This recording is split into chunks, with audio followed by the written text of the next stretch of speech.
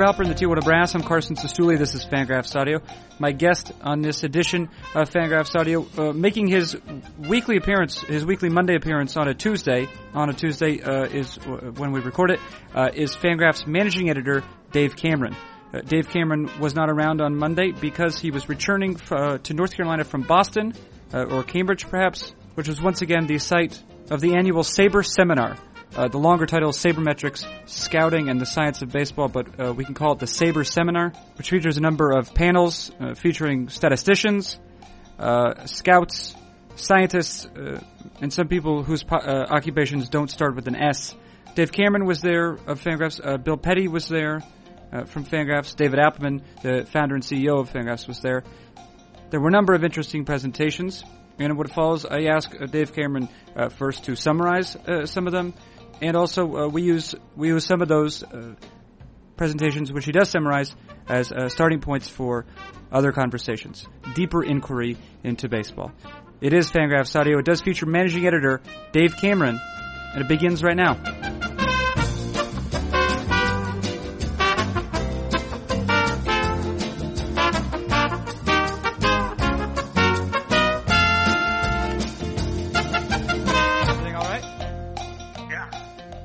Let's do it then. Okay. Just make sure the levels are all right. You're back in North Carolina. I am back in North Carolina. But you were not in North Carolina because you were in Boston. I was in Boston for 5 days. Yeah, you were there for the Sabre Seminar, it's called. The Sabre Seminar, yeah. I think the official title is Sabermetrics, Scouting, and the Science of Baseball, but that's a mouthful. Right, but people will refer to it colloquially as the Sabre Seminar. Right, probably because that's their web address. Oh yeah, the Sabre Seminar, there you go. Yeah. SabreSeminar.com, yeah. Right. But it also includes, besides Sabermetrics, Scouting and Science? Were those the other two? Yeah, and there's some history stuff in there too. Not a lot, but a little bit. Okay, so how is it different than it? Well, it's different in that it takes place at a different time of year and is not affiliated entirely. But how is it different than either a Sabre conference or the Sabre? Let's see, there's the Sabre Analytics Conference. Analytics Conference, yeah. How is it different? Yeah. Right. Well, it takes place in Boston and not Phoenix, so that's point one to the Sabre Seminar. Different time of year too. One should note.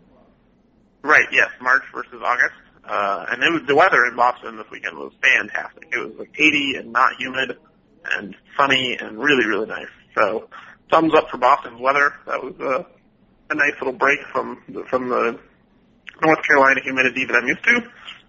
So good job, Boston. Way to have good weather. Other ways it's different, I think, it's, maybe a little bit more structured. The Sabre Analytics Conference, and you can take this as a positive or negative, builds in a lot of breaks.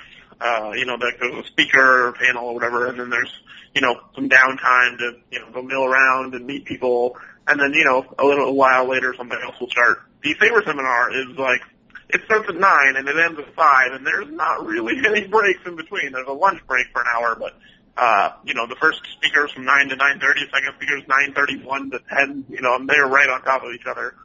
So they compact a lot of different presenters into a couple of days, and it's kind of like hardcore, put your seatbelt on and go. There are definitely times when I just had to decide, you know what, I'm tired of sitting in a chair. I think this presentation is probably fantastic, but I'm going to go step outside and get the fresh air.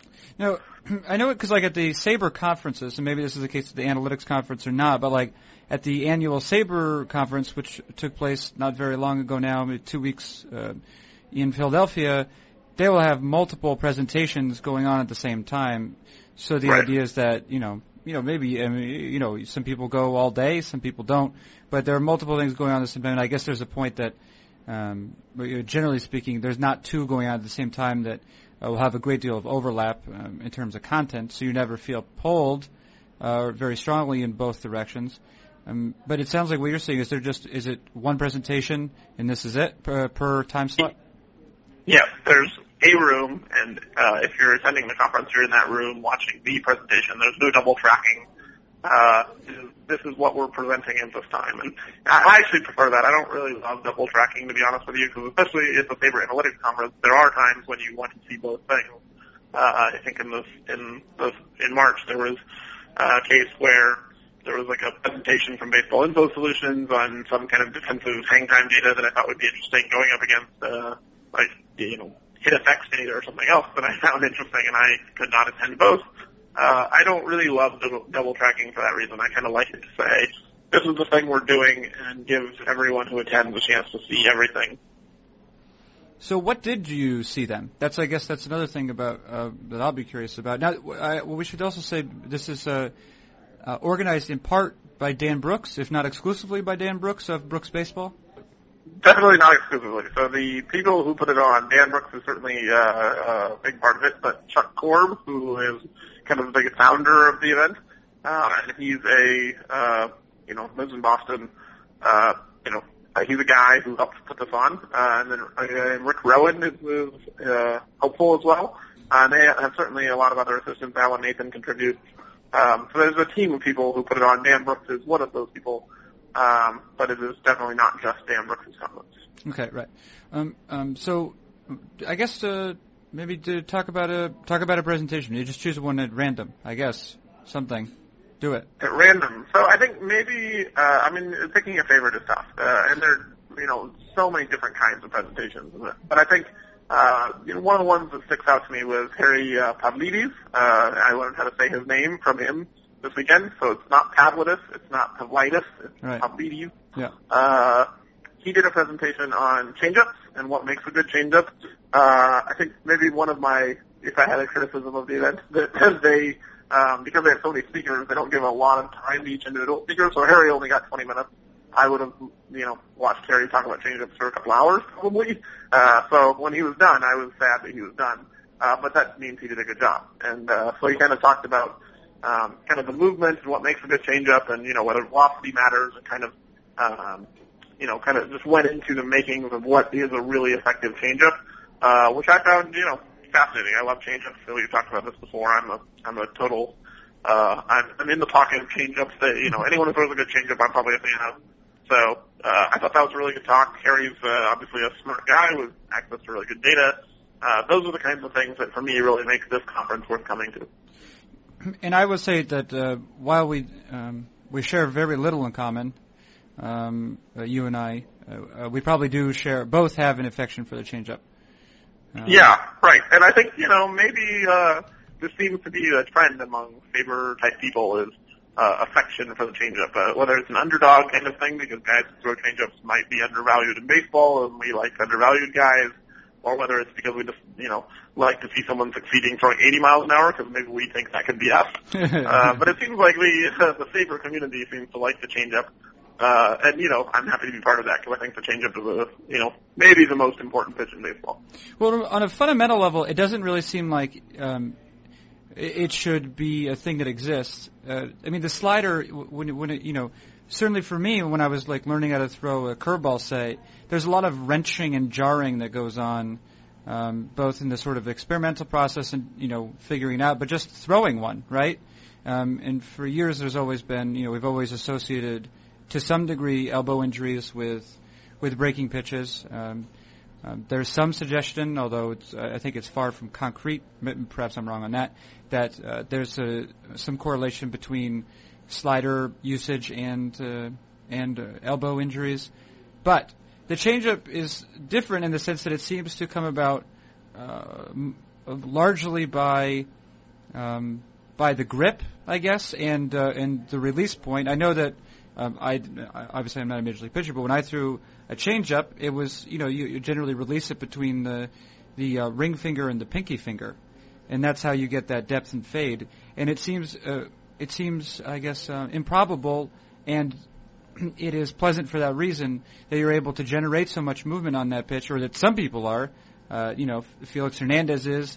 When he's throwing his well. When Matt Harvey throws his well, etc. Matt Harvey's not really the best, but he does everything well, so it probably is okay. But the point is that these guys are able to generate so much movement on a thing that does not seem to put as much wear or put the arm at risk in the same way? Yeah, I mean, so there's two things here. So one, Glenn Fleissig, who is part of, or one of the main people at the American Sports Medicine Institute, also presented this weekend, and, he's done a lot of work on pitcher injuries, mechanics, and biomechanics, and he presented a 15-minute thing showing that, this was mostly focused on use, but they've been tracking by questionnaire, so you can maybe question the results if you want, but they've been tracking the responses of pitchers of when they start throwing breaking balls at age 13 or before, when they start kind of mixing in curveballs into their repertoire, and it found no real evidence that the pitchers who throw curveballs at an earlier age get hurt at a higher rate. So he has thought this has been true and has espoused this before and has suggested that pitchers do not throw curveballs until their body plates begin to, kind of form. But he presented some research that kind of rebuked himself and said that there's actually not a lot of evidence that curveballs are a cause of arm injuries in young pitchers. So that would be point one, and yet another reason to attend the Faber seminar. Also, Brian Bannister, former Major League pitcher, noted Fangraphs nerd, now kind of a dude in California raising his kids.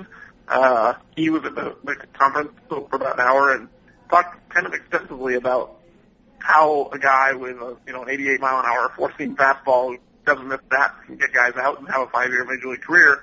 And one of the things he talked about was Ramon Ramirez showing him how to throw a changeup, because when Bannister went to the ASMI, one of the things they found is, like, when he had his biomechanical study, that he slowed his arm way down on changeups. Like, it was a noticeable difference in arm speed, which hitters can obviously pick up on and helps them detect that a changeup's coming. Mm-hmm. So Ramon Ramirez basically showed him a grip and said, split your fingers as far as you can and throw the ball as hard as possible. And Brian Bannister said he'd never heard anyone tell him to throw a changeup by throwing the ball as hard as possible, but it worked, and that's where he learned to change up, and that's kind of what led to one of his best seasons ever, is having this pitch that looked like a fastball, but then, had depth and fade, and I think, it's interesting to hear a Major League pitcher talk about not really learning one until he gets to the big leagues. No coach ever really showed it to him. He just learned it from a journeyman middle reliever, and turned it into a pretty good pitch.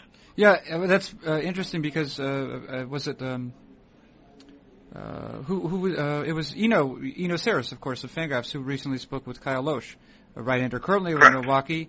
Of course, had some success with St. Louis, but came up with Minnesota and said that you weren't allowed past Double-A if you didn't have a changeup. Right. So. That's just a point. There's no development necessary, but I guess it's notable that in one organization you can make it to the majors without a changeup or without any sort of decent changeup. In another one, they won't let you pitch in the major leagues unless you've developed one. Right. I think that was one of the topics of the weekend. Bannister, Keith Law, several others. There were members of the Red Sox organization kind of talking about player development process and. It's certainly different from each organization. And I think from Keith's perspective, when he worked in Toronto, he talked about silos and how the player development staff was not at all open to suggestions from the scouting department, and they were not on the same page. This is, 8 years ago. But you could tell that his experience was that these were not, groups that collaborated. Bannister kind of painted the same story of, not a lot of help from coaching staff, and player development kind of did what he did on his own. No one really gave him the tools that he felt he needed to succeed, so he went and got them on his own. But then you hear like the Red Sox player development staff and scouting staff talk, and they believe that they're collaborating greatly. So, whether things have changed since Keith Law and Brian Bannister were in the game, or whether the Red Sox are, just promoting their own organization to a group of fans, it's hard to know from the outside, but I think the question of scouting versus player development and how those two things work together was certainly a topic of the weekend. Well, you said with regard to Pavlidis's presentation that he was talking that he discussed what it is that makes a good changeup. I'm curious, first of all, with I guess his methodology. Did he sort of start with the best changeups, whether that's by whiff rate or it's by linear weights relative to average? and then sort of unpack those, or kind of going backwards to figure out what it exactly was those pitches might have in common, or did he have a sort of another method for coming to that answer? Yeah, so basically he showed that a changeup can have kind of two goals, right? You can either use a changeup to get swings and misses, or you can use a changeup to get ground balls. And there are different types of changeups that get strikeouts and ground balls. It's not the same pitch that gets strikeouts and ground balls. There are different characteristics depending on what kind of changeup you're throwing. You're either going to get swings and misses, or you're going to get balls hit on the ground. And he kind of went through the differences and said, like, look, if you're looking for a ground ball, here's a changeup that gets a lot of ground balls. So he pointed to, I think, Steven Strasburg had like a 60% ground ball rate on this changeup. Also has a pretty good whip rate on this changeup as well, because Steven Strasburg's changeup is amazing. But, he kind of said, here's kind of the movement and the velocity, and here's the attributes of a changeup ground ball, and then here's the movement and the location and the attributes of a strikeout ground ball, strikeout changeup. And so I think, kind of going through that, showing the differences, I think he showed that if you have a larger separation between your fastball and your changeup, you're more likely to get swings and misses. If you have a smaller one, you're more likely to get ground balls, which makes some sense, I think. And, there's obviously a somewhat different in movement. Like, movement makes a difference in terms of strikeouts or ground balls. So he just kind of went through and showed you, here are some changeups that do this, and here's what the qualities are, and then talked about Chris Archer, who has the qualities of a changeup that should get swings and misses, but hasn't really yet. And, I think he pointed to Archer as a guy to keep an eye on, because kind of the underlying core of Chris Archer's changeup makes you think that it should be a strikeout pitch. So maybe if he can develop more swings and misses on his changeup in the future, he could really take a big step forward. That's interesting, sort of looking at, and I forget precisely who it was doing it at Baseball Analysts. A writer was doing a lot of good work with sort of database queries and graphing that had written for Baseball Analysts, was looking at just the sort of core elements of the early pitch FX numbers, and trying to establish from just for velocity movement how much those pitches might be worth. I believe that was Dave Allen, who also ended up writing a Fangraphs. Yeah, Dave Allen did it, but it was one other person, and if I keep talking loud enough, then Jeremy Greenhouse. There we go. Jeremy Greenhouse. Jeremy Greenhouse was also trying to do something like that. And it sounds like what you're saying is Harry has a similar sort of project in which he's working. Well, I don't know that he has a project. I mean, Harry's got his pitch tags, and he's obviously spending a lot of time thinking and talking about pitching every day, and so I think that this is more of probably a natural thing for him to learn just based on his daily responsibilities as a guy who looks at every pitch ever thrown. Right. Yeah, and he does. And I know that it was also during, or maybe it was Kyle Loesch, or maybe it was Brett Oberholzer. Again, Sarah's Fangraphs has been doing these sort of great pieces on pitcher process, and recently a lot of stuff with grips that has been quite interesting. And Harry, I know, had tweeted out, it was a celebratory tweet that he had sort of cataloged Brett Oberholzer's like two different pitches that he used, for which he uses the same grip. He had done it correctly, and this is a victory. This is a victory in Harry's world. Right, exactly. These are the kinds of things that make up things worth celebrating for a nerd. I might have a question or two about some of the other panels. But I see, looking at the schedule, that you appeared multiple times. It seems like, or you were scheduled to appear multiple times, and I believe alongside editor-in-chief, perhaps he's called, of Baseball Prospectus, Ben Lindbergh. Correct. I was on a panel with him Sunday morning, and Alex Spear of WEEI and Brian McPherson of the Providence Journal. There's some other words in there, probably the Projo, as the people call it.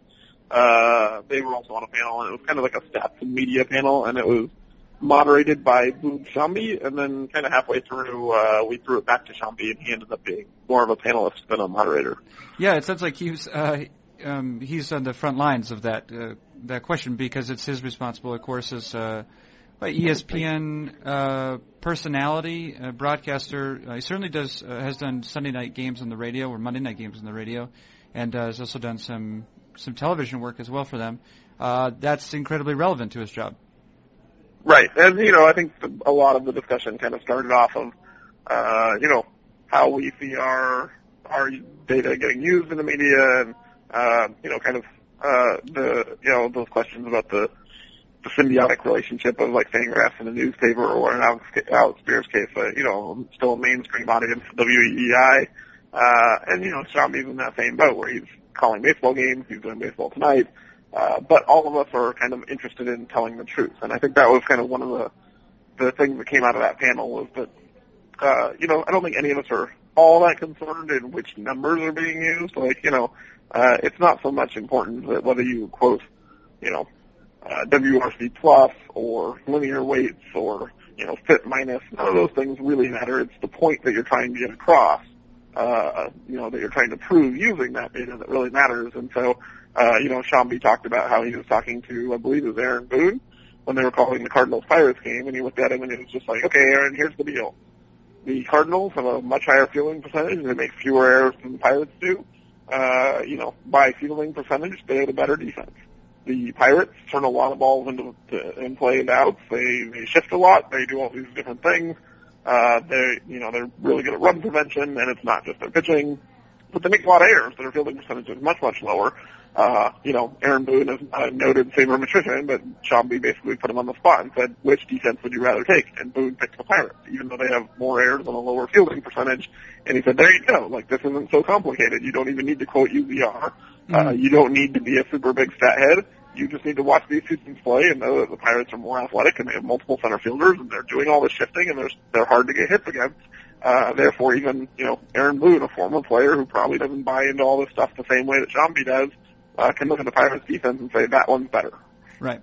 And I guess, right, it's a question of, I would assume that's something that you start to feel over the course of a season, over the course of a career. If you're Aaron Boone, if you're any major leaguer, you can see that maybe guys have sure hands, but they're not doing a lot of moving left and right. Right. And I think, that's something that you can make that point without numbers. Right. That's not something where you need UZR to be like, oh, yeah, this guy has no range and, is a poor defender even though he doesn't make errors. I think anyone can see that. And that's not like a super hard point to make. And I think, the kind of the goal of Shambi and Spear and McPherson is to, try and make these truths evident to the readers. And, it doesn't really matter whether they use our numbers or not. I think there were a couple of panels, were there not, with baseball operations people, maybe one right. with at least one manager. I think John Farrell was around, the Boston Red Sox manager. I know maybe it's a little different with the managers. Their job is to speak with the public, and they're pretty good at doing that usually. I'm curious. I know that in the past, when I've seen panels with baseball ops people, they tend to do. They tend to say nothing, and I'm curious if that was the case at the SABR seminar this past weekend. Yeah, I think these guys were maybe a little more open than some. For the people who spoke from baseball operations, Tom Pivot was Saturday morning. He spoke, I think, at every SABR seminar they've ever had. He's director of statistics, kind of, for the Red Sox. I mean, he's like a data architect and in charge of their systems, but also statistical analysis and doing reporting.